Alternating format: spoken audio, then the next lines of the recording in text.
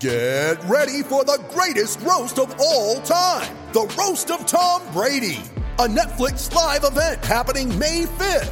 Hosted by Kevin Hart, the 7-time world champion gets his cleats held to the fire by famous friends and frenemies on an unforgettable night where everything is fair game. Tune in on May 5th at 5 p.m. Pacific time for the Roast of Tom Brady, live only on Netflix. What does motion sound like? With Kizik hands-free shoes, it sounds a little something like this. Experience the magic of motion. Get a free pair of socks with your first order at kizik.com/socks.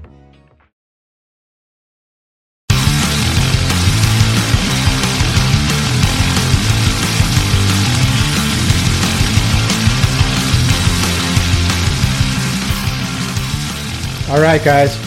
Welcome to Cast and Crank Podcast. We have a really good guest today. We have Chad from Hookup Baits. Hello.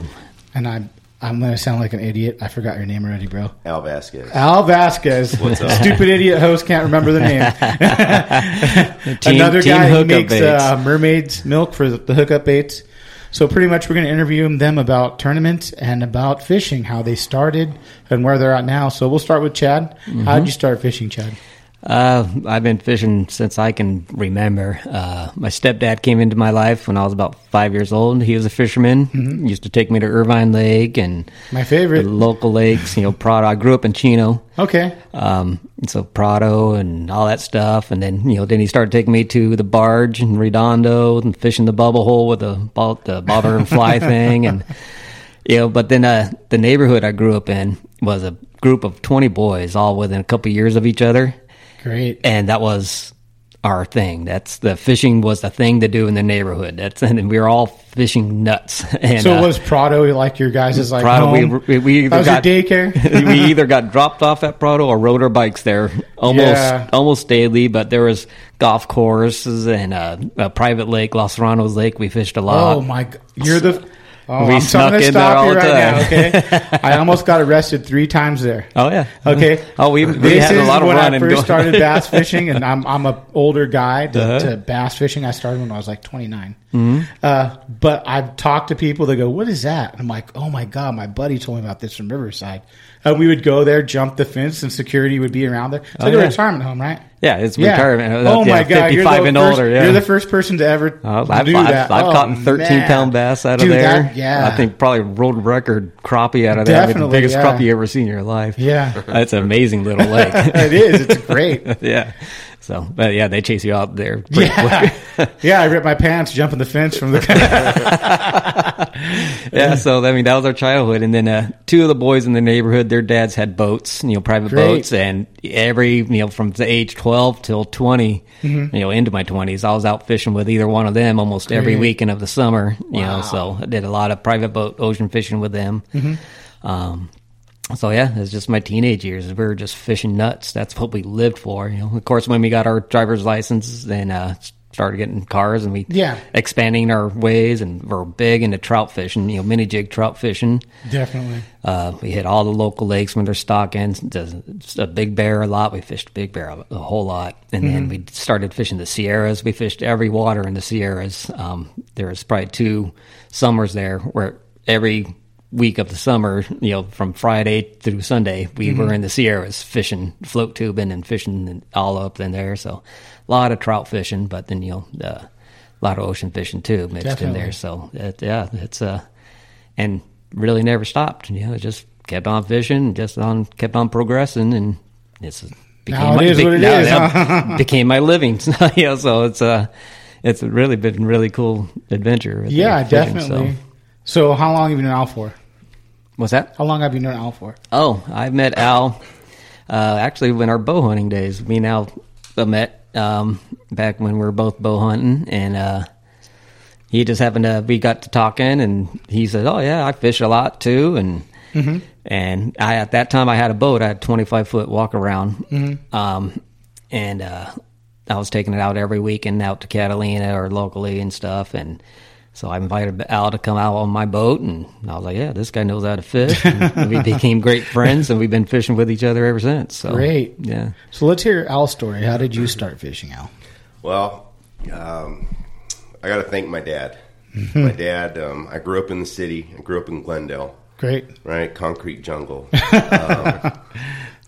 So my dad, when I was 2, took me up to Happy Jack's trout farm, which you guys probably don't know where this place exists, but it's up Azusa Canyon.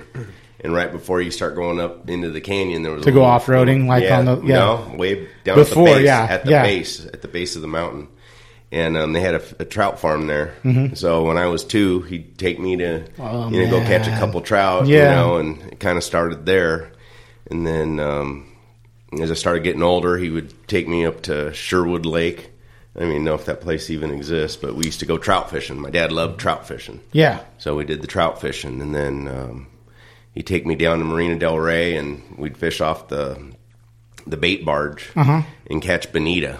Oh my God! I thought I died and gone to heaven. Right? Big fight. Yeah, big fight. Like a heavy bass rod. You know, like 8-10 pound line, and oh man, it's amazing how many kids get hooked on fishing with a bonita. Yeah, definitely. He's 5 now, but he just caught his first bonita, and he's like, we're going tomorrow for his birthday, so he's all pumped. Yeah, that's like the most amazing thing. The kid's first bonita is like, whoa, that thing pulled hard. That was cool, Yeah, and you're hooked. Definitely, you're hooked. Yeah, definitely. I mean, what's not to like about that, right? Like, when are we doing this again? Yeah. So you started as you got older. As I got older, so we did a lot of trout fishing. My dad was not a bass guy. My dad was, he was involved in Rotary and a lot of community stuff, and they would organize a trip every year, and they would go out of San Diego, and some years the Albacore were in, when there were Albacore, and I think I was 10. And so I had to alternate years with my brother. And my brother, we were laughing about that earlier, because my brother's like, oh, yeah, I want to go, but I don't want to get up at, 4 or 5. No one does. You know what I mean? So that was kind of cool. Yeah, definitely. So my dad really influenced me a lot. And then, I really got into it, started traveling down to Baja. I've trailered all the way to La Paz. Fished the Bay of LA, Loreto, and all that. Amazing, huh? Oh, beautiful. I bet. Kind of just pick it up as you go. And Chad and I have always just fished really good together. We're super competitive. I mean, we're just, when we go out on the boat, just to have fun. How many you got? Well, I don't know how many you got. Yeah. It's just fun. We just have a good time. Nothing like fishing with your buddy, man. Oh, yeah. I mean, you get guys that you click with, and you fish well together. Exactly. It's awesome. Yeah, definitely. So as you got older, you started getting more competitive, correct? I mean, you started getting more into salt, calico, spotted bay bass. The funny thing about the calico, I mean, I'm not going to lie. I would fish a couple times a year. We'd go out with Chad. We'd do a lot of that. I'm always looking for yellowtail. I'm always looking for something that pulled. It's like we caught bass when nothing else was going on. Yeah. But I just love big fish. I just love something that just peels line off your reel. Yeah. And the funny thing is, now we go out and we'll go catch a couple yellowtail and a couple tuna. I'm like, all right, you ready to go bass fishing? Yeah. Because back when I had my old boat years ago, years before hookup baits. Yeah. It was the bass were the bycatch. You kind of you catch a bass while you're yellowtail fishing or whatever. And we did a lot of tuna fishing. Now it's the complete opposite. We go bass fishing and got a yellowtail on accident. It's totally opposite now. It's crazy how things have turned. Yeah. So now that kind of changed. Before you'd be more into yellowtail. Whatever you'd be going out tuna. On the See, I've never caught a yellowtail. I tell everyone we need to get you out. Still haven't caught one, man.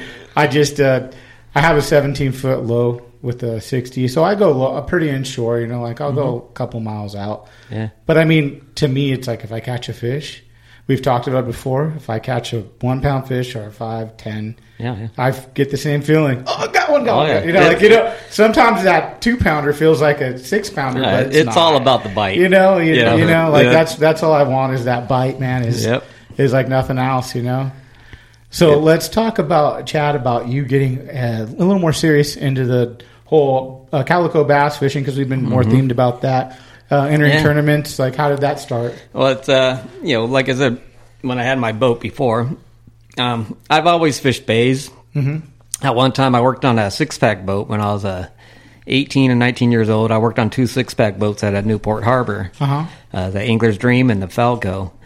And in between doing that, I got hired doing mobile marine, cleaning the bottom of boats and stuff. So basically Thursday or Friday through Sunday, I was working on the 6-pack. But then the rest of the week, I had something like 20 or 25 boats in Newport Harbor I was responsible for cleaning per month. Yeah. But then I had this little 13-foot boat with a 15-horse on it to use all I wanted in between cleaning the boats. And this is Newport Harbor, correct? This is Newport Harbor. So when I was 18, 19 years old, this is back in the, only the swim bait you can get was the Worm King swim baits, And Justin talked about that, And I fished every square inch of Newport that summer, cleaning boats, and stuff. And that got me into spotted bay bass fishing big time. I bet, man. And then, just always, when there's nothing else really going on, we would always hit the bays and catch spotted bay bass and stuff. And so I've always done that, just here and there. But then, like I said, we'd go out on my old boat, and we fished, this is when I was living in Riverside. Mm-hmm. So we'd go out of Huntington Harbor, and Catalina was just basically my playground. That's where basically I went every single weekend. Yeah. Many times just overnight. And we'd go out Saturday morning, come back Sunday night. Mm-hmm. Because the boat slept 4 people on it, had a little cabin on it and stuff. And so, and we mainly went out there for the white sea bass and the yellowtail, but and then live squid was our thing. That's all. We fished live squid on a jig head. Yeah. And, of course, we caught calicos and sand bass and sheephead and everything. They eat the live squid. Yeah. And, but I've always fished tube jigs. I was almost like all the other fishermen that fish the ocean from basically Fred Hall until the kids go to school. That's ocean season. Yeah. And then from there, the rest of the season was trout season. Yeah. Right? And you use 100% trout that time of year, and then 100% ocean that time of year, unless you go up to the Sierras or whatever. That was my routine for most of my life, So I've always thought, back in the day, how I got into the jig fishing thing was back in the day, I met a guy named Crappie John, John Beal. It was one of the first tube jigs, and he made ocean tube jigs. And so when we go out on my friend's dad's boats, we'd use these ocean jigs for the sand bass and the calicos and do really well. I mean, back when the sand bass used to stack up out on the Huntington Flats and stuff. Yeah, yeah. And then he died when I was in my mid-20s or so, and Crappie John jigs went away. Yeah. And nobody made an ocean jig after that, Yeah. These people I pro staff for and stuff, I always say, hey, make a big jig for the ocean. Yeah, and they're like, no, we just make trout jigs kind of thing. It's like, okay. So I basically spent years waiting for someone to make an ocean tube jig. Yeah. And it just wasn't happening. And so, I made my own with, the hookup baits, and they started as a trout jig. And then, I started fishing the bays with them. And then I started catching, a lot of bass and halibut in the bays. And I made it bigger, and we started fishing the ocean and started catching a lot of bass and everything else. And I'm like, man, these things really, the bass really love these things. They worked even better than I planned on them working, And so that's always good, right? Yeah. And I've never been, it's kind of funny. We never been into social media. It's me or Al both have been. We've always caught lots of fish. We've always, from 10, 20 years ago, we caught a lot of fish. We just never been into social media. Even when social media started coming around, and I started doing social media basically when I started hookup baits. It's reading how do you promote a business. Oh, social media. It's all about social media. And how long ago was that? That was a little over 3 years ago. Okay. So I started getting into a lot of social media and posting just basically to advertise hookup baits. Mm-hmm. And then, so I got, ended up seeing, following a lot of people, and people starting to follow me. And I've seen the consistency of the bass I was catching on my baits. Yeah. And then started seeing that, yes, I had no idea they even had, back when I used to take my boat out, I would see every time I would launch, every once in a while I would see the SBS or SWBA bass guys going out. And I was like, oh, cool, they're having a bass tournament. Never thought anything about it. Yeah. I'm going to go catch yellowtail. But it's cool, they're having a bass tournament, So never thought anything of it. And then all of a sudden I was like, it would be kind of cool to tournament fish. Never been a tournament fisherman, freshwater or salt. Yeah. And so, and so I was thinking about it. I'm like, what, that'd be a good way to promote the lures. Just knowing how much bass we're catching and stuff. I'm like, I think we could probably compete. You know, and I have faith in my lures. What better way to advertise them if we're Definitely. able to, you know, compete and keep up with these guys? You know, these guys are awesome. They're the best in California. You know, they're tournament fishermen. Yeah. And so I went through all my friends, and I was like, it's going to be Al. It's a 2-man team. It's got. So you guys started together. Oh yeah, tournament fishing. Oh yeah, That's awesome. Man. I just you haven't had a different partner then. It's always been you two. Yeah, that's solid, man. I called Al one day and said, "Hey Al, let's start fishing saltwater bass tournaments." And I said, "What lake are we fishing?" And he says, "No, man, we're going to the salt." Are you married? I am. I would have asked. Let me ask my wife. I already know that answer. Yeah, that's why I didn't ask. No, I knew Al would be the guy, and just, you know, we just hit it hard and started doing it, and you know, and I told JoJo, and told her, hey, it'd be a good way to advertise hookup baits. Yeah, we're gonna start doing tournaments, and she's like, oh, okay, and she's thinking, you know, club tournaments and this and that. Well, you know, club tournaments, you know, there's a couple a year, but to really do it, you have to do these series like SBS and, you know, SWBA. And she's like, oh, well, that's like professional guys. Oh, yeah. You know? And she's like, okay. Yeah. And I told her, I gave her a goal. I go, you know what? If I'm going to make a goal. If I can win a series within 5 years, you know, I'm going to make that a goal. It's within 5 years, me and Al will win a series. Yeah. You know, so I was like, all right, cool. Let's start doing it. And then the first, you know, season came, and we actually fished the Western Elite was our first tournament. That's the one the Ballast Point guys are doing, and that was the very first tournament ever. Mm-hmm. And I think we did decent. We were finished middle of the pack somewhere. You know, that's always good. That's cool. Yeah. We didn't come in last, so it's all right. And then the next tournament was actually the Open Bay Bass in San Diego Bay. You know, that's the biggest bay bass tournament in the West Coast. You know, 200 plus boats or so. Wow. And actually, I did that tournament by myself the previous year in my kayak, and I finished in like 5th or 4th or 5th in my kayak. Oh, you dude, know? that's like, awesome. Wow, that was cool. And then me and JoJo actually did it, you know, and this is 200 and something boats, and we came in second place. We're like, wow, that's awesome. And then, and then the SBS started, and me and Al started fishing them, and that year it was What year was this? what was it, 2 years ago? Yeah, we just finished our second season, so yeah. 2016? Yeah. No, it was 2017 and 2018. Their seasons kind of go weird, but I think it was the 2016, 17 season. Okay. And we missed the first tournament of the series for some reason. I don't know. I don't know if we're scared or something. I don't know. But somehow we missed the first tournament. Yeah. So we started. We hadn't planned it. Yeah. I mean, it wasn't like we were like, we kind of talked about it, but we were like, and we didn't have a boat. We never had a. Chad, how are we going to fish without a boat? I got that handled. Don't worry about that. Yeah. And I think I'll figure it out. Yeah, tell them about that part. And I think I was still working things out with Freedom Boat Club. I started, fishing them, and the Freedom Boat Club was a funny thing. Nobody could catch fish. You know, they were one part of this boat club, but they couldn't catch fish. Yeah. You know, so I joined the boat club and I started catching fish. So the owner, immediately said, "Hey, people keep canceling their membership because they can't catch fish. You know, can you help them out?" So I started posting on their private page of how to catch fish and how I'm doing it and stuff like that. So he began starting to like us because we're helping out the boat club a lot. Always good with people catching fish. And then so the tournaments come up, and then so I was asking him, hey, can you make sure we're going to start doing tournaments? And what better with this is like professional tournaments, and we're going to use Freedom boats. Yeah. And he's like, wow, that's crazy. Yeah, okay.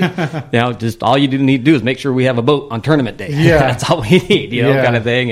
And then, half the tournaments are in San Diego, and then half the tournaments are up in Long Beach. So we had to get a hold of the Long Beach, the Freedom Boat Club. Yeah. And, the San Diego guy had to communicate with them to let them know what they're doing. It has to work. Both of them have to supply us with boats for tournaments.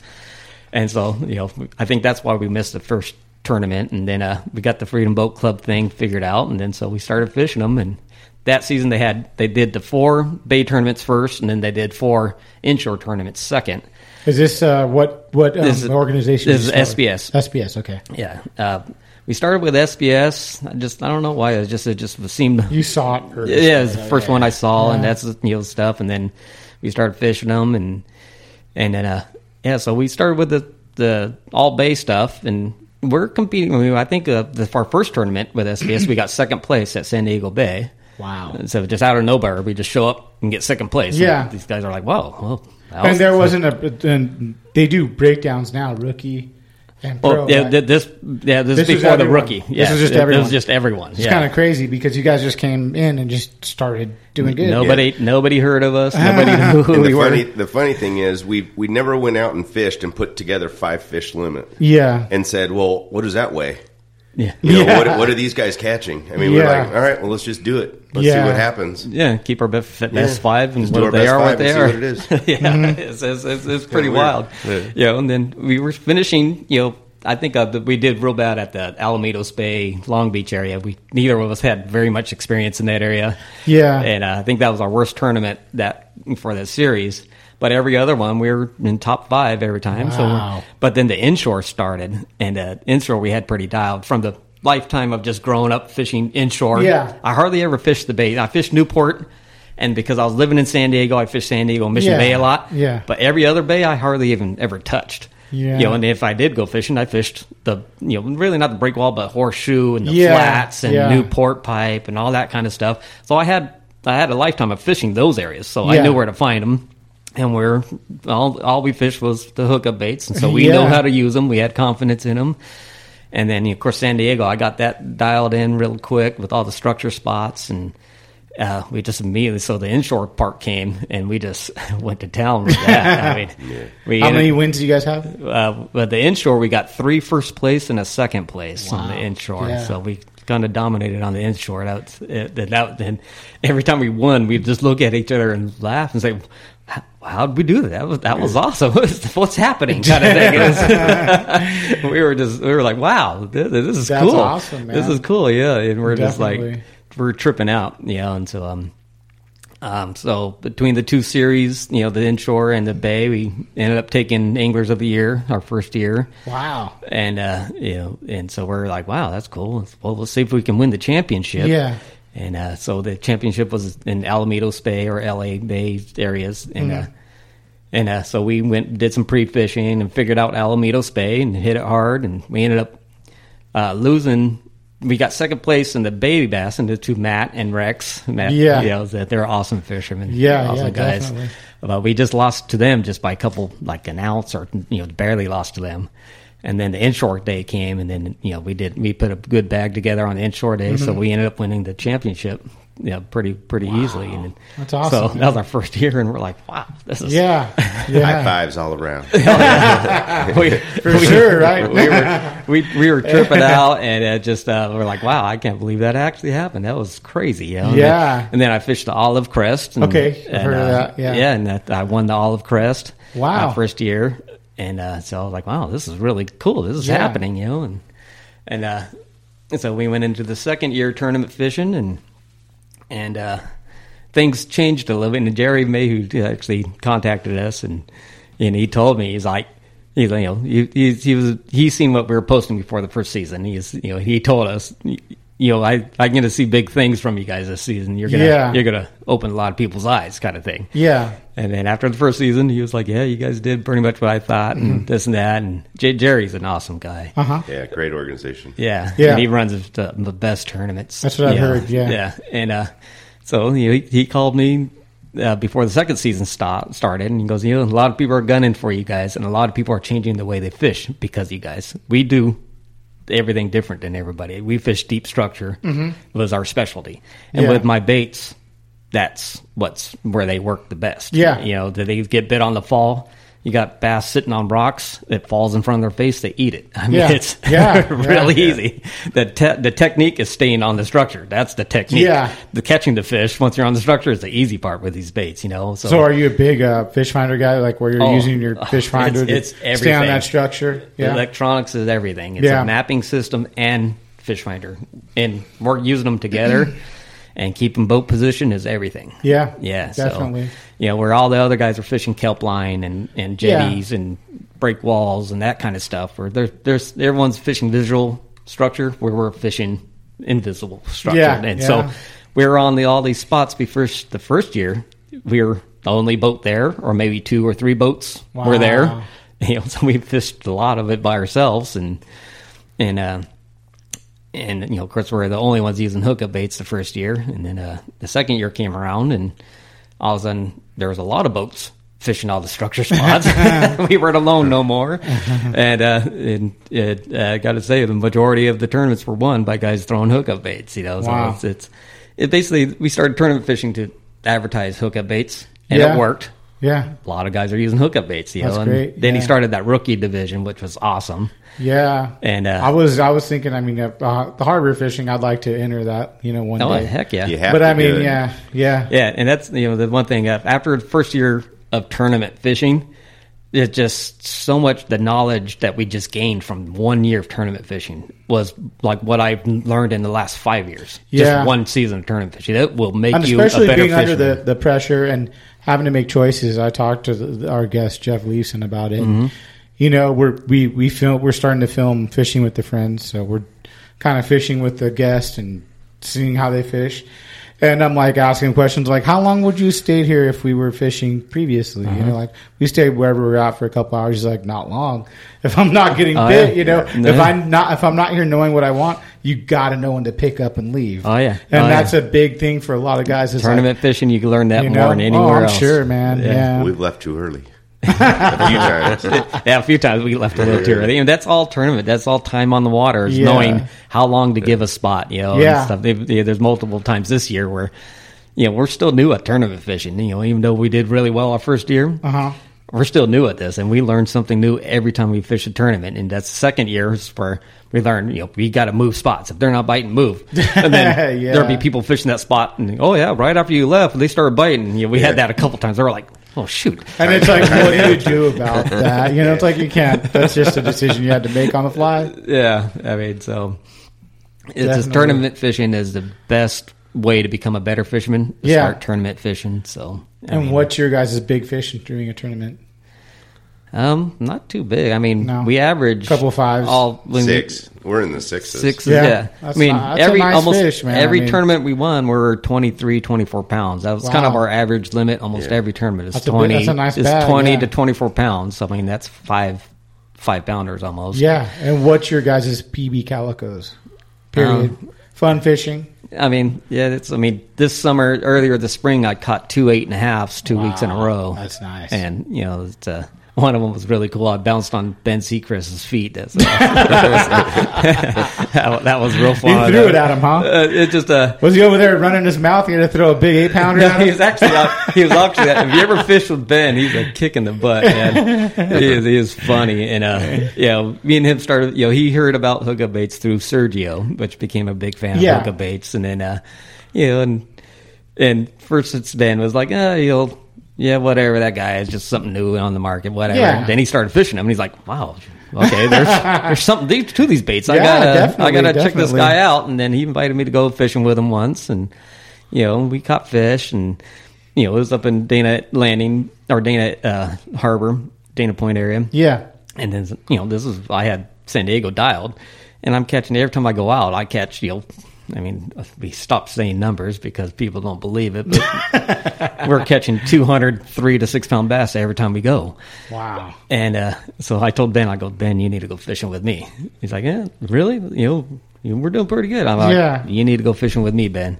Yeah, so all right, I'll come down to San Diego. And I took him out and hit my spots, and Ben was like, holy crap. And he actually said, the OG of bass fishing in California. Definitely. He fished with me one day when my spots were biting, and he said that was the best bass fishing I've ever had in my life. Wow. That's a big testament. From Ben, I was like, wow. And he's super impressed with the baits. And then he's just ended up liking to fish with me a lot. So we clicked really well, and we started fishing a lot together. And one day, and then I taught him. You see Ben post a lot. He's doing a lot of that shallow water rock fishing. Yeah, I saw that. Yeah. And one time, me and Ben were out. We were catching bass. I said, "Hey Ben, want to go to some rock fishing?" He's kind of like, "Rock fishing?" I go, "Just trust me." And I tied him up a double rig, and we went out on my shallow water rock fish spots, and he just got a kick out of it. He thought that was the coolest thing ever.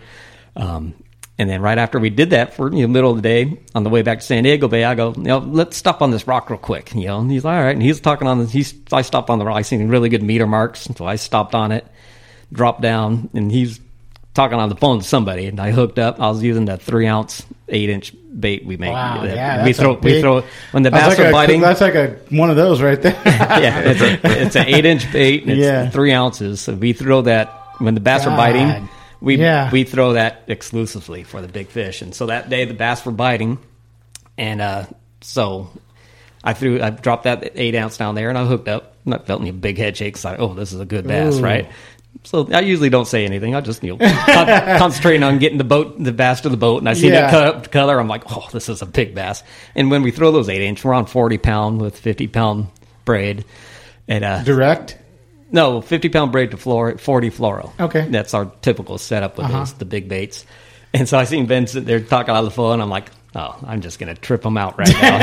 And so I just brought that bass up without even stopping, just out of the water and right onto his feet. And he's on the phone and just all of a sudden, holy shit, oh my God. He just went ape shit, and oh man, it was funny. And he's like, I never seen someone bounce an 8-9-pound bass like that. It was really funny. I think that's when Ben finally said, this guy knows what he's doing, kind of thing. And it kind of turned a corner with him, and so we're good buddies now, and he's an awesome guy. He helps us a lot at hookup baits. So and same with Sergio. He's just an awesome guy.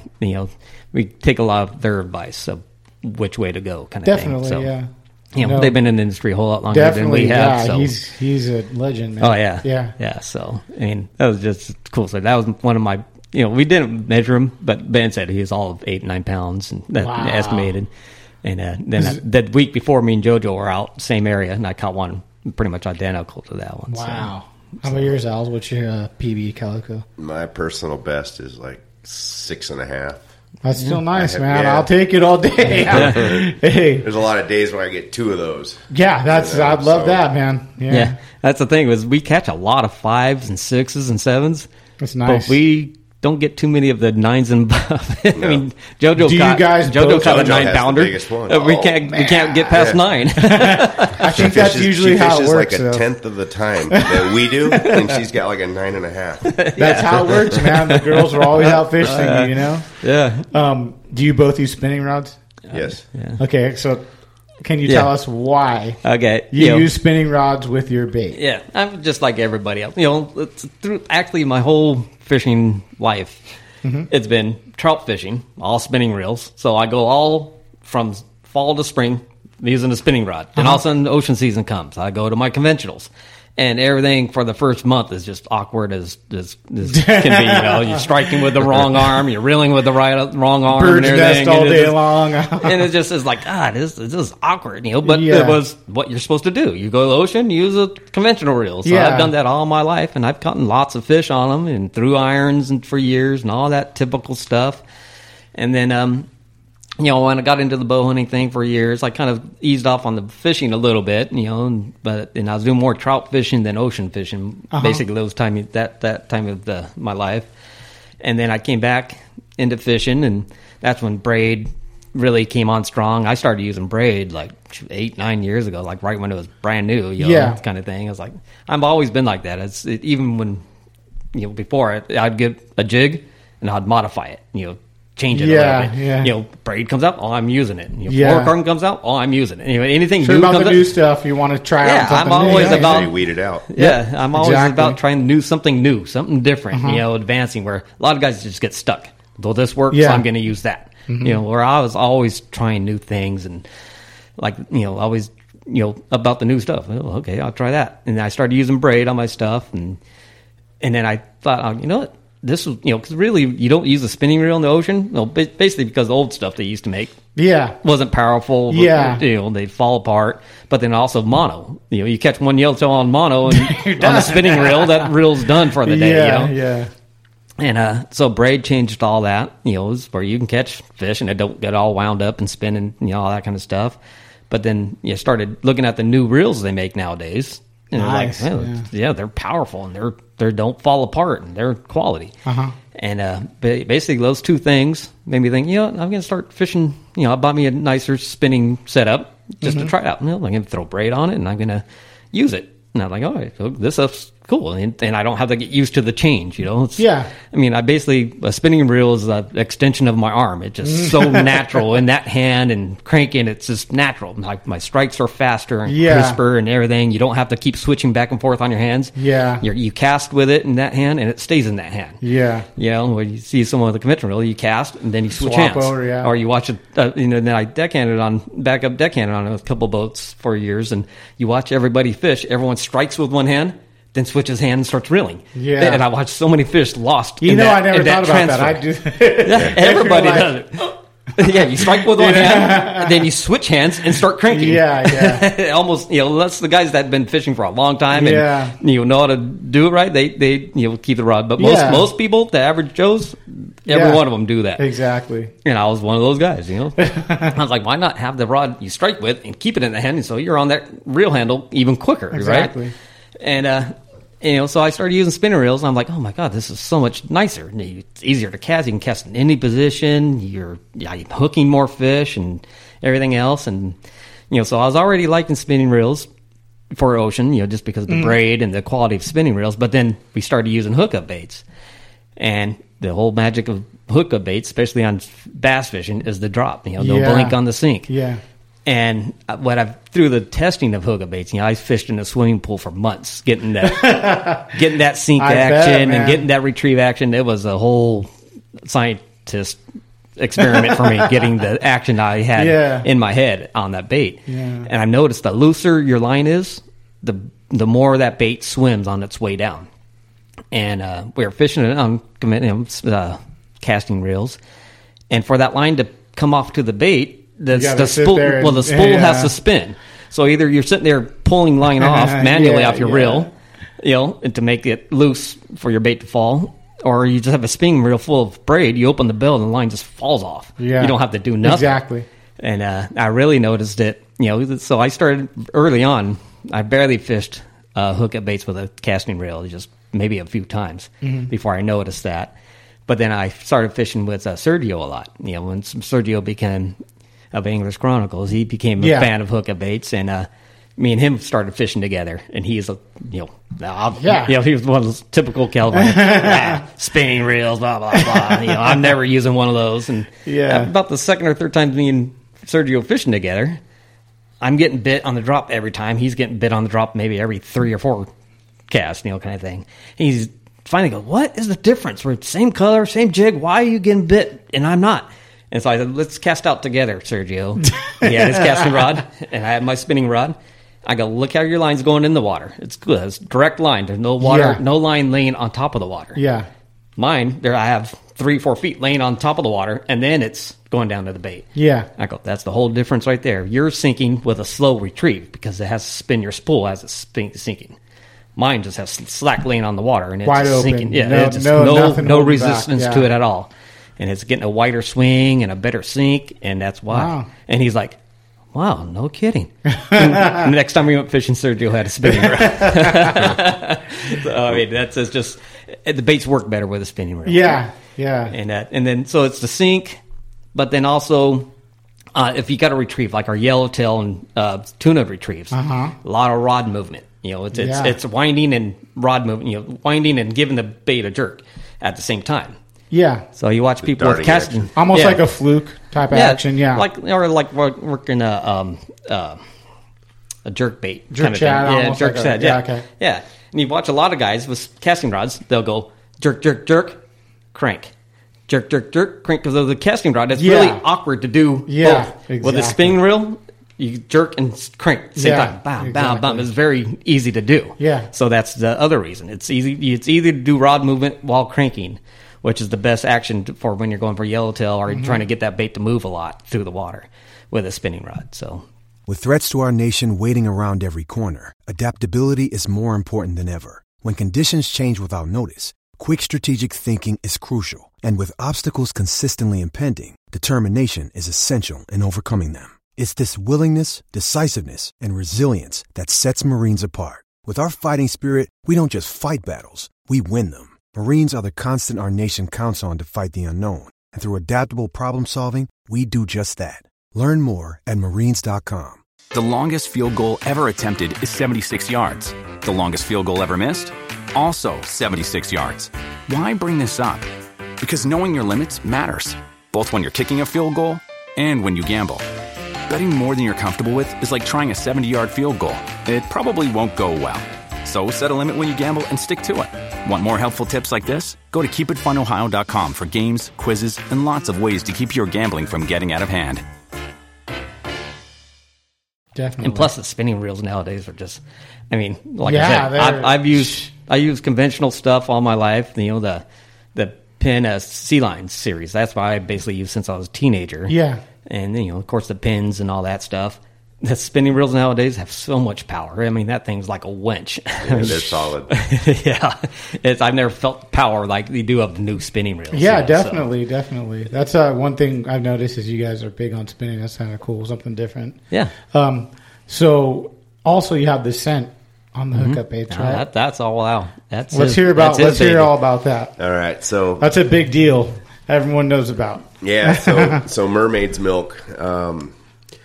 So we started fishing the tournaments, and we knew that scent was going to be a part of it. Yes. When it's a tough bite, you know, to get rebit, you know, sometimes a bass will pick it up, you miss it. You know, if they get that taste, they'll come back and they'll grab a hold of it. So I think we were at Fred Hall, and there was, I don't know how many guys approaching Chad about scent. Hey, use our scent. Yeah. And I was just sitting there and like just listening, like, okay, cool. You know, sounds good. Yeah. And so we'd go out and we'd try it and we experiment with it, and a lot of the stuff was good. I mean, it was good. Yeah. But it just wasn't easy to use. Or they turned the bait brown. Yeah, some of them. They it does happen. They couldn't do the color, or there was always something missing. And Chad would tell them like, "Well, can you do this?" And then, yeah. And then a month later, we'd get a batch, and like, "Well, that's all I can do." Yeah. So that's when I kind of just started. I'm like, you know what? Let me start researching this, and let me see what I can come up with. We know that the scent works. Yeah. It never hurts us, and there's times where you don't need scent. Yeah. I'm not going to lie. Yeah. You don't need scent. But there are times when it makes all the difference in the world. You don't get bit without it. Yeah. And these baits are made for scent. I mean, they have that hollow area that scent goes into. I mean, they're made to have scent in them. I mean, it's perfect. plain. So we started experimenting with it, and so it's got a twist open, twist closed cap. It's got a nozzle. So you take the bait, and it's got a perfect cavity. You just kind of squeeze it inside, and different flavors. Is this the same scent that comes stock with it? Different. Yeah. So we have garlic, which a lot of guys like the garlic. Garlic's always worked. The baits are already impregnated with garlic. Everybody knows, but that's if you want to add more garlic. And then we have crustacean, which is like your shrimp and crab scent. So when I personally like that a lot when we're fishing structure. Okay. And there's a lot of shrimp and crab, and the fish are feeding on the bottom. And then we have our fin bait, which is like a sardine, chovy, kind of oily scent to it. And when we're fishing, when the fish are on fin bait, that's what we go to. Great. So. And how long did that take you to kind of figure the formula out? A whole season. Man, I'm not going to. It took about a year. Wow. And we started using it before. We wanted to kind of get it out and like, hey, let's get people starting to use this stuff. And I kept telling Chad, it's not ready. It's not ready. But we were using it in SBS. And we were doing good with it. Well, for a long time, I was using our stuff that other people supplied us, and you're using yours for a long time. So just make sure if it worked. Exactly, and having something both you guys know, it's like, I don't know if I want to let it go yet because it's not exactly the way I want it. Exactly. Yeah. Same thing when we did the first podcast. I'm like, I wanted to get it out so bad. We sat on it for weeks, and I'm like, I'm just gonna put it out. Sometimes you just gotta me and him just talking about me dropping my boat off my trailer and acting like an idiot, and us, it's like, who cares, and let's keep moving. Sometimes you just got to move forward with what you have to make the next thing that comes, which is awesome, man. Yeah. And the main thing was the ease of use. That's what we noticed with most bait, most scents, where they're too thick. Yes. To squeeze into the body, and so you're just sitting there fighting and squeezing with all your might to get that thing out. Yeah. Or they're too oily, where they didn't stay in. That's another issue, we did a lot of research. Al was buying every kind of bottle there is on the market, trying to figure out the one that's going to make it come out the easiest with the right kind of nozzle. And then he worked with consistency for a long time. That's our thing is we noticed if it was too hard to use, we stopped using it. Definitely. You know? I was. There's a couple where I'll use and I'll be like, man, I'm squeezing the hell out of it, and I'm like, that's what we ended up having my whole shop full of 3/4 full bottles. Because once it gets down almost halfway, we stop using them because they get too hard to use. So that's what we noticed. So that was the main thing. But then, we got the sense where they started working, and then we just really started tricking it out from there. Then I was like, okay, I will make it different colors now. So you can actually customize your bait. You can do a red one and a yellow one and a white one. So you can, you got blue on top and make it yellow. So then now it looks like a jack smelt with the yellow gill plates and the blue on top, and the same with a sardine that has the yellow stripes and the yellow gill plates. Some of the baits add color to it adds color. Oh, that's awesome, man. Yeah, that's like a good idea. Yeah. So we did the fin bait, which looked like smells like fish. We did it with a lot of bait fish have yellow gill plates or yellow lateral lines, so we did it yellow. So it gives it that yellow look as a gill plate and stuff. And then we did the crab and crustacean is red. Because, we know the red crab. Oh, man, when it's biting. When they're there, that's the funnest, right? Yeah, so that one's red, but if you want a bait that has a red belly, like a lot of swim baits have the red or orange belly, you put that in there and it gives it the red and orange belly look. Yeah. And then, of course, the white belly for if you wanted a white belly on a fish, that's the garlic is white, So we made it 3 different colors so you can change the colors of your bait also. And then Al's idea was, when a fish eats another fish, all these scales come flying out of his gills and stuff. That's the truth. I had a pet bass from 12 years old until I moved out, in a 40 or 50 gallon tank.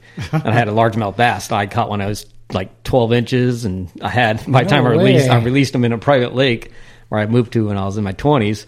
And he was 3 pounds or so. No way. I did a lot of studying with him. Did you get to do all the little cool things where you put your thumb in there and lip them? Oh, you put anything in that tank, it was attacked. It didn't matter. I fed him snakes, lizards, crawdads, grasshoppers. I mean, anything that... Chicken nuggets, hamburgers. Anything that lived, that bass ate. And, but, I put a dozen goldfish in there, and he would eat all 12 of the goldfish in 2 minutes, and just the whole tank would be full of scales. Yeah. So that's, so he said, I think I can put scales in it. I'm like, that's a trigger. A fish, they see scales in the water, it triggers another feeding reaction. Yeah. So let's do that. So it has a bunch idea. It has a bunch of glitter in it. So as it comes out of the bait, it's leaving a scale trail. So, I mean, it actually added to, Now, did you test that in the pool? No. My wife would kill me if I tried to put the scent in the pool. Yeah. We just finished our pavers and there's sand everywhere, and I'm like, oh man, I'm busted. But when we started thinking about this whole idea of coming up with the scent, there was just so much thought. We wanted to be right. Yeah. We like things to be a certain way, and until we get that, we're not going to be satisfied. Definitely. And that's the way Chad fishes. That's the way he lives his life. This guy right here, you give him a rod, I don't care where you go. These guys all like, who the hell are these guys? Yeah. And I've known this since the day we got together and started fishing. This guy can catch anything. Damn. Anything. Yeah. Thanks, Al. Yeah. That's where me and Al make such a good team. And what I have from Al is this guy does his homework and he researches and he does stuff like that. That's always good. My whole thing is, I can fish, I can find fish, and I know how to catch them. Al does the back research homework stuff of the extra stuff, like the scent, like what he did with the scent and the FG knot. That was all Al. We had a really big problem, because we use braid to fluoro for everything. That's where the baits work. They eat the hook of baits because they think it's a live fish. It's not a reaction bait. It's not nothing. They eat it because it's a fish. So you're going to fish it just like a live bait on fluorocarbon line. Yeah, and braid. And so we. When I first started using, I used a uni to uni knot for years. It worked and stuff until you started fishing the heavy structure. And either you break off fish or you get stuck and you break your line. It's your connection knot every time it breaks. So I'm like, man, it's breaking. And so then we went to the RP knot and still had the same thing. It was working, but when you really put pressure on it, it was that connection that broke everything. And we started doing tournaments, and Al was like, we can't be tying on leaders every time we break off during a tournament. That's valuable time. You try and tie a leader on every... a couple minutes each time, 5 minutes every, if you do it 10 times a day, it's almost an hour, Yeah, so Al went and started doing a lot of research and stuff and trying different knots. And he came and he's like, hey, Chad, I found the knot, the FG knot. Let's try it. Well, you go ahead and try it. I'm going to keep tying this knot. Hey, I'm going to fish. You try it. I'm going to keep catching fish. He's always the tester. Like he tried the new scent. I kept using the old scent. Okay, it's working. We both went to the new scent. Yeah. All right, you try the new knot. I'm going to use the old knot. Yeah. And so we always push him in the volcano and see if it works for us. Yeah. we worked really well like that together. And then all of a sudden we noticed, when he got stuck, his knot to his lure was breaking. He's not having to retie his That's really leader good, all the time. And, so it took, probably 5 times for us fishing together. I was like, wow. Okay. That FG knot, that's a game changer. That's awesome. And we tie a leader on in the morning and don't ever have to tie it again. So very rare. Yeah. Very rare we have to retie during the day. Yeah. So that's a tip for you. Can people find that anywhere, like on your side? You just go on YouTube, FG knot. FG knot, okay. Yeah. We have it on the website. Yeah, we have it on our website. Yeah, actually, Al demonstrates how to tie it. There you go. Website, yeah, if you guys want to see that, that's another good thing. So, yeah. You have a boat now, correct? Oh, yeah. Okay. That's funny. So let's hear, we like to do rookie stories. And I've had one. A lot of the guys that have had boats have had one. Let's hear if you have any rookie stories as a first-time boat owner. Well, I've had boats all my life. I think this boat I have now is boat number 7 or 8 or something like that. I've so then you got a lot of rookie stories. When you asked me that before I heard your other podcast, I'm trying to think of one. I don't know if it's a rookie story or just how I am, or I don't know. But the only story I can think of is when we used to go to Catalina a lot, and I was for a while there. I was into trolling for sharks, and so on the way back from Catalina, we'd go across the Avalon Bank or whatever. As we're cleaning our fish, I had electric downriggers on my boat, so I'd put electric downrigger one rod, and then one of those Betamatics that you troll for the sharks on the another rod. And we'd troll for sharks as we're cleaning fish. And we'd catch sharks all the time, little blue makos and stuff. And so, they're about big shark rods. So we're trolling back across the Avalon Bank. And it was in the evening, pretty windy. And there's my brother and a couple other guys on the boat. And I'm sitting there, and I see the Betomatic rod go off. So I grab it and hand it off. And then just out of the corner of my eye, I see for some reason on this time, the electric downriggers have a rod holder, a little plastic rod holder. Yeah. Part of the downrigger. Instead of putting it in the rod holder over there, I'll just throw it in this rod holder. And as I look over, I see that my downrigger go off. And, he's got a second of slack. When they put off the downrigger ball, he got slack, and then it loads up. So right as it loaded up, I looked at it, and I just see that plastic rod holder just bend, and the rod goes shooting in the water. And it was a Sea Line 2-speed reel with a nice rod and stuff. So all I seen was $500 shooting in the water. And without even thinking, second guessing or anything, I just dove in right after it. As soon as it shot in the water, I went in the water right after it. And I'm a pretty strong swimmer. I can hold my breath for a long time. So I start swimming. I see the rod going. And so I'm just following the bubble line, just swimming and swimming and swimming. And outside, I kind of see it lighten up a little. I think, the shark came off. So that was why so I grabbed the end of it. I'm like, oh, cool. My whole thing was just, I'm getting my rod. Yeah. Not thinking about anything else. Oh, man. So I grabbed the rod. And by the time I grabbed it out, I'm like, all right, cool, got the rod. And also I look up at the surface, and I'm probably 20 feet down. And I've already been down there for a while. Yeah. I was like, oh, crap. I'm deep, so I started, now I got a big ass rod in my hand, and I'm trying to swim one-handed back to the top, and I'm like, oh my God, am I going to have to drop this rod to make it to the top? This is worth $500 or not? So I finally get to the top of the water and pop my head out, and it was one of those, big gasps of air, oh my God, I made man. it. But then I look at the boat, and that boat, with the wind and the coasting of the boat, that boat is 100 yards away or so. Man, now you got to wait for him to come back around. And they're just sitting there, they're all three at the back of the boat, just sitting there looking at me still like, what are you doing? And I'm sitting there. I wasn't there. No, he wasn't there on this trip. Oh, man. And so they're sitting there looking, I'm holding my rod up, got it! And they're just still looking at me. I'm like, okay, well, come get me now. Yeah.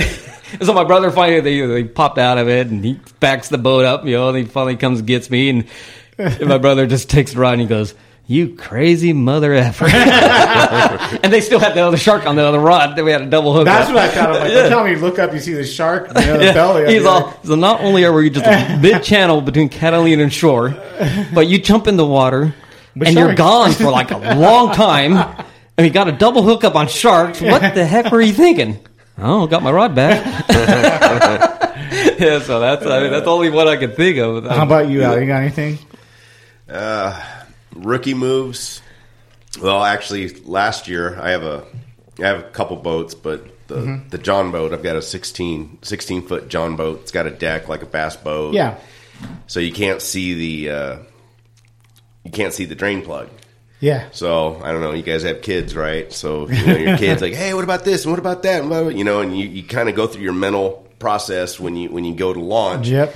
What's the first thing? Plug. Yeah. Unstrap this, unhook this. Yeah. Okay, kind of make sure. Well, I had my older son, and I don't know what was going on, but it was crazy, and we wanted to get in the water. Local lake. We were over at Pud, and so it's like, hey, we only got a couple hours. Let's go. All right, man, launch it.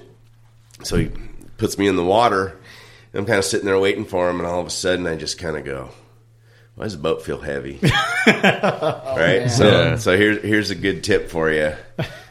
Throttle, hit it, and get right to the beach. Because there was nowhere to go. Right? So, I didn't have time to look for the plug. Especially, are you putting stone? Yeah, we were putting stone. So I just went right there, right next to the ramp, right on the beach. And I just beached it. My kid comes like, what are you doing? Yeah, I forgot to put the plug in, man. You're freaking me out. All these questions. Dude, what was it, like 2 weeks ago, I went with my kids just pond fishing, and same thing, the kids like distract you and shit. Yeah. So my son, his first like legit rod, it's a Phoenix. Okay. Just like a trout setup type thing. So I'm like, hey, I'm gonna pack up. It's getting dark. Let's go. And so he's like, well, I want to go play, and and then they're like, my daughter's calling me. So he stuck his rod in the bench to kind of prop it there, and I pick everything up, and I'm obviously questions or yelling, I want to do this, that. Yeah. I left his rod, and I didn't notice till a week later, which was when we went fishing again, and it was a day before his birthday, and that's his rod. I go to get everything out of the back of the truck, and I'm like, oh shit, yeah, it's not here. And I'm like, where would it be? I'm like, oh, Jeremy, dude, we left your rod. And he was just like, bawling, the end of the world. Yeah. So but cool thing is, so on his birthday I posted that it was missing on social media, and this guy Mac, I think he works for Phoenix or sponsored, but he saw it. And he brought my son 3 rods and a reel on his birthday. Oh, very cool. Wow. Super cool, man. Yeah. Super nice. Yeah, it was awesome. Yeah, we had that happen with one of Al's rods one time. It's when I lived in Riverside, my old boat, and we came down San Diego tuna fishing, and then we stack all the rods in the boat. Yeah. And I don't think we even stopped from San Diego to home. We go home, and he's like, hey, where's my rod? It magically disappeared from the rod. Like Jake Stick, man. It just magically disappeared somewhere. I hear you. That happened. I actually blame Hookup Baits for one of mine. Listen to this. We're at the flats in Huntington Beach. Me and my wife, first time ocean fishing with my wife. So she's catching fish. I'm like, cool. So I had I think an ounce hookup bait, and I threw it down, popping it. And I'm like, oh, I'm going to drop the trolling motor. So I put down my rod. Pop the trolling motor, in gear, and the rod goes whoop right over. Oh yeah, brand new Fenwick with the Corrado 200. And I'm like, no! And I yell at my wife, grab it! She's like, huh? What? And I'm like, there it goes. It was cold. It was like wintertime. I'm like, I'm not jumping in the water after that. And that's when we call that the dangle technique, dude. Sometimes you put it just a crank off the bottom and.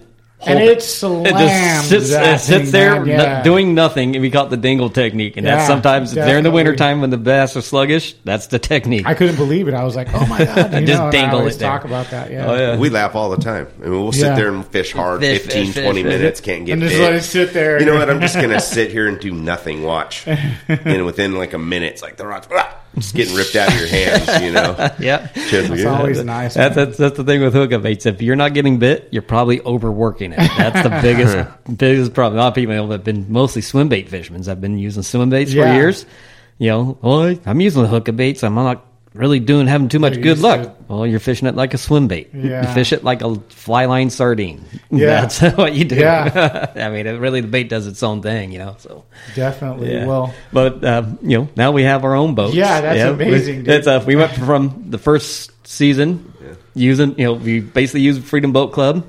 And then for the championship, we wanted to make sure we had a boat for, you know, because it was a stress every time before a tournament. Do we have a boat? Do we not? Do we that's got to be really hard. And they came through every time. But, you know, for the championship, let's just, you know, so we called our good buddy Dave Bruce, Ski Dave, and he has a nice boat. Awesome guys, man. Yeah, and he let us use his boat for the championship. But then, you know, so the next year, Al bought a boat, a used boat, and he remodeled it, awesome boat and stuff. What kind of boat is that?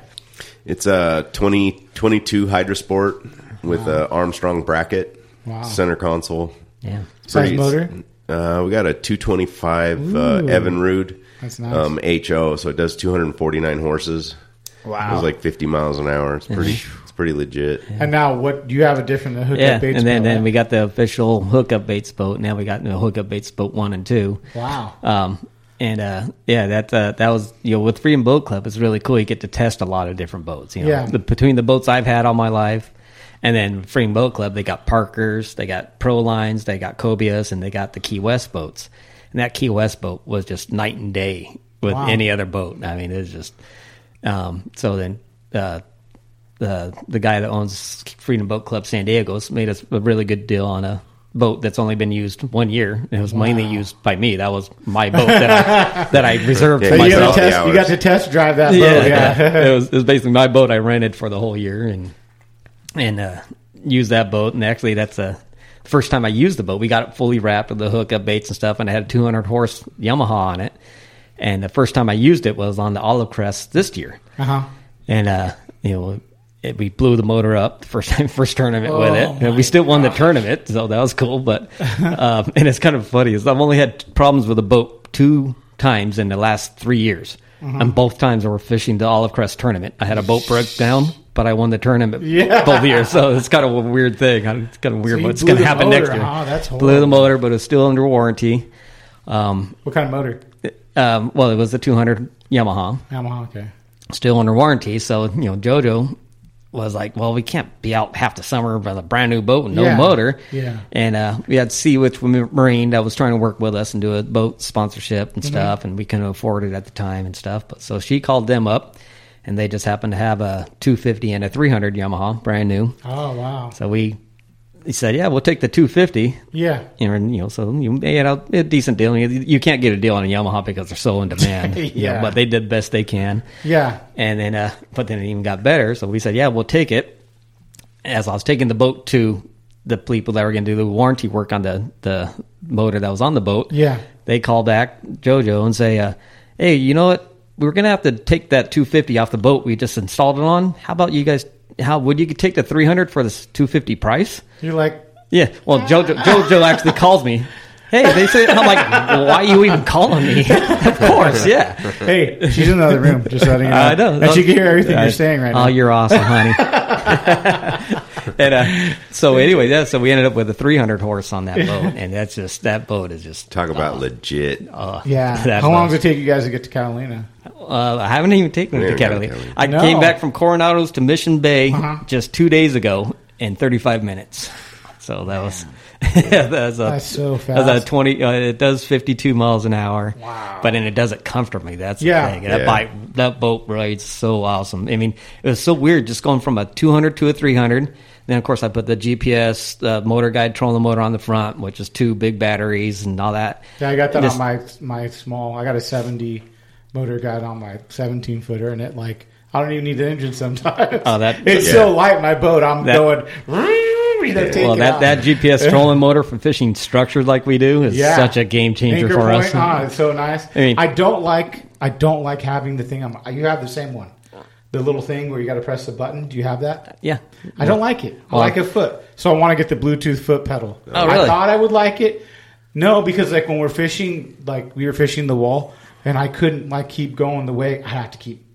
Do you use the route button? No, I've never used it. You got to use the route button. Once you figure that you part you could put a route and it'll. Yeah, I have it. I just you point it in the direction and hit route.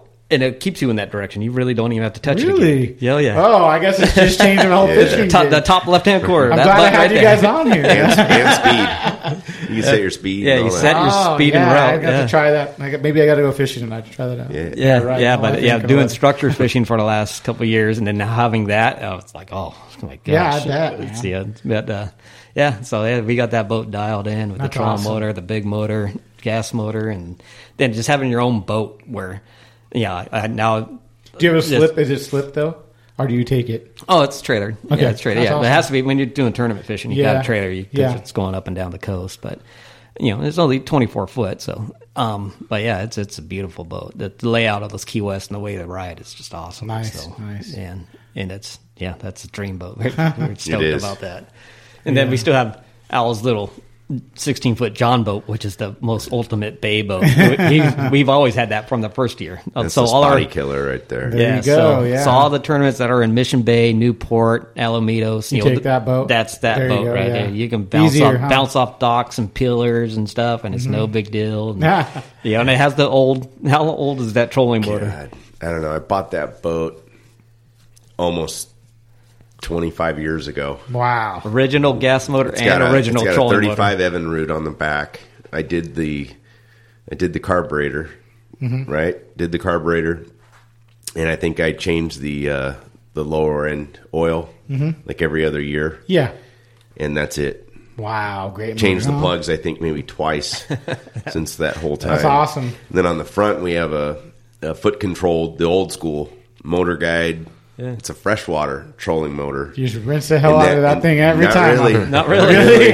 Right out hard. I was telling my older son the other day, man, you know what? We use that thing in the salt all the time, and it still works. Yeah. They don't make them like that anymore. No, that's not what I love that little boat. That boat's so awesome. Yeah. And talking about spraying off stuff, that's something about these spinning reels, too. They are so maintenance-free, and don't spray them off. I've been fishing with all Shimano stuff. The Shimano Saragosas are just solid reels. Yeah. And I've had a couple of them for 2 years now, and they fish 2 to 4 times a week, those reels. Great. And never once been maintenanced or even washed off and worked just as smooth as the day I bought them. Yeah. And that's what's cool. Don't rinse the new reels with the seal bearings.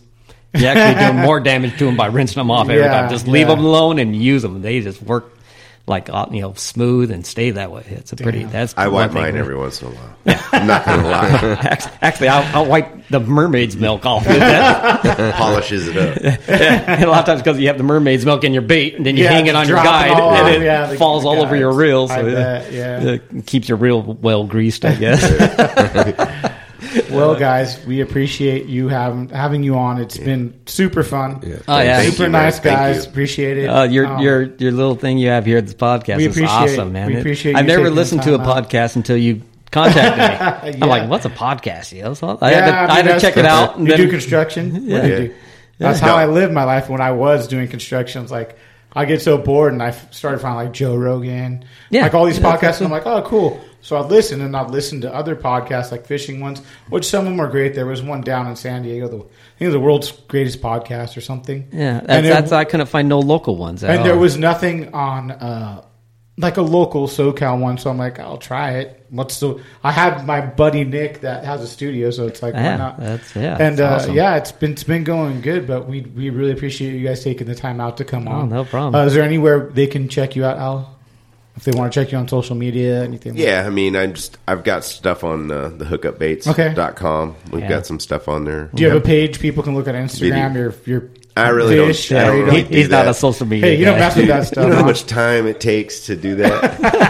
I've got a kid. And, I hear you. Yeah, it's a busy world out there. Yeah. What about you, Chad? Where can everyone check out stuff? Hookupbaits.com is right. If you want any information about hookup baits or the mermaid's milk or anything else, it's and questions. If you're using hookup baits, I'm happy to tell you exactly any of our tricks and how to use them and anything else. You know, that's my passion is, catching fish and everything else is cool, but helping people catch fish with our baits, that's what it's all about for me. I mean, that's what we're all about. So Great. We've been like that from the very beginning. If you ask me a question, it's me that answers those questions, and I'll answer them as honest and truthfully as possible. Ask me, hey, where I catch that fish? I'll tell you exactly where I caught that fish, I mean, I'm not going to, on my post, I keep it vague. Oh, of but course. If you message me and ask me, I'm going to tell you, kind of thing. So, but yeah, hookupbaits.com, but then, look up Hookup Baits on Instagram and Hookup Baits on Facebook. Great. And we try to, keep posting on there and, definitely of what we're catching every week. I mean, I'm on the water usually at average of 2 to 4 days a week. Wow.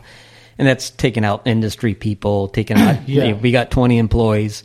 I try to get them out on the water as much as I can. Just part of being a Hookup Baits employee, and people like you, you're welcome. You come down to San Diego, come on down. I'll take you out fishing. Yeah, we loved it. We're doing that fishing with the guests. Maybe one day we can film with you and kind of see how you guys fish and just have fun. Kind of like the podcast. It's not. I don't want to be too serious. I'd rather just have fun. We're never serious. You know what I'm saying? So we have a blast. And that's the Hookup Bait culture. Is we try to just make fishing as fun as possible. I mean, the guys that work for me, guys like Al, we call it our Hookup Baits family. We're just a bunch of fun people that love to fish, and we have a lot of fun doing it. That's what we're all about. So, well, thank you guys again. We appreciate it. Yeah, very cool. Thank you. Yeah. All right. Congrats on your success, man. Thank you.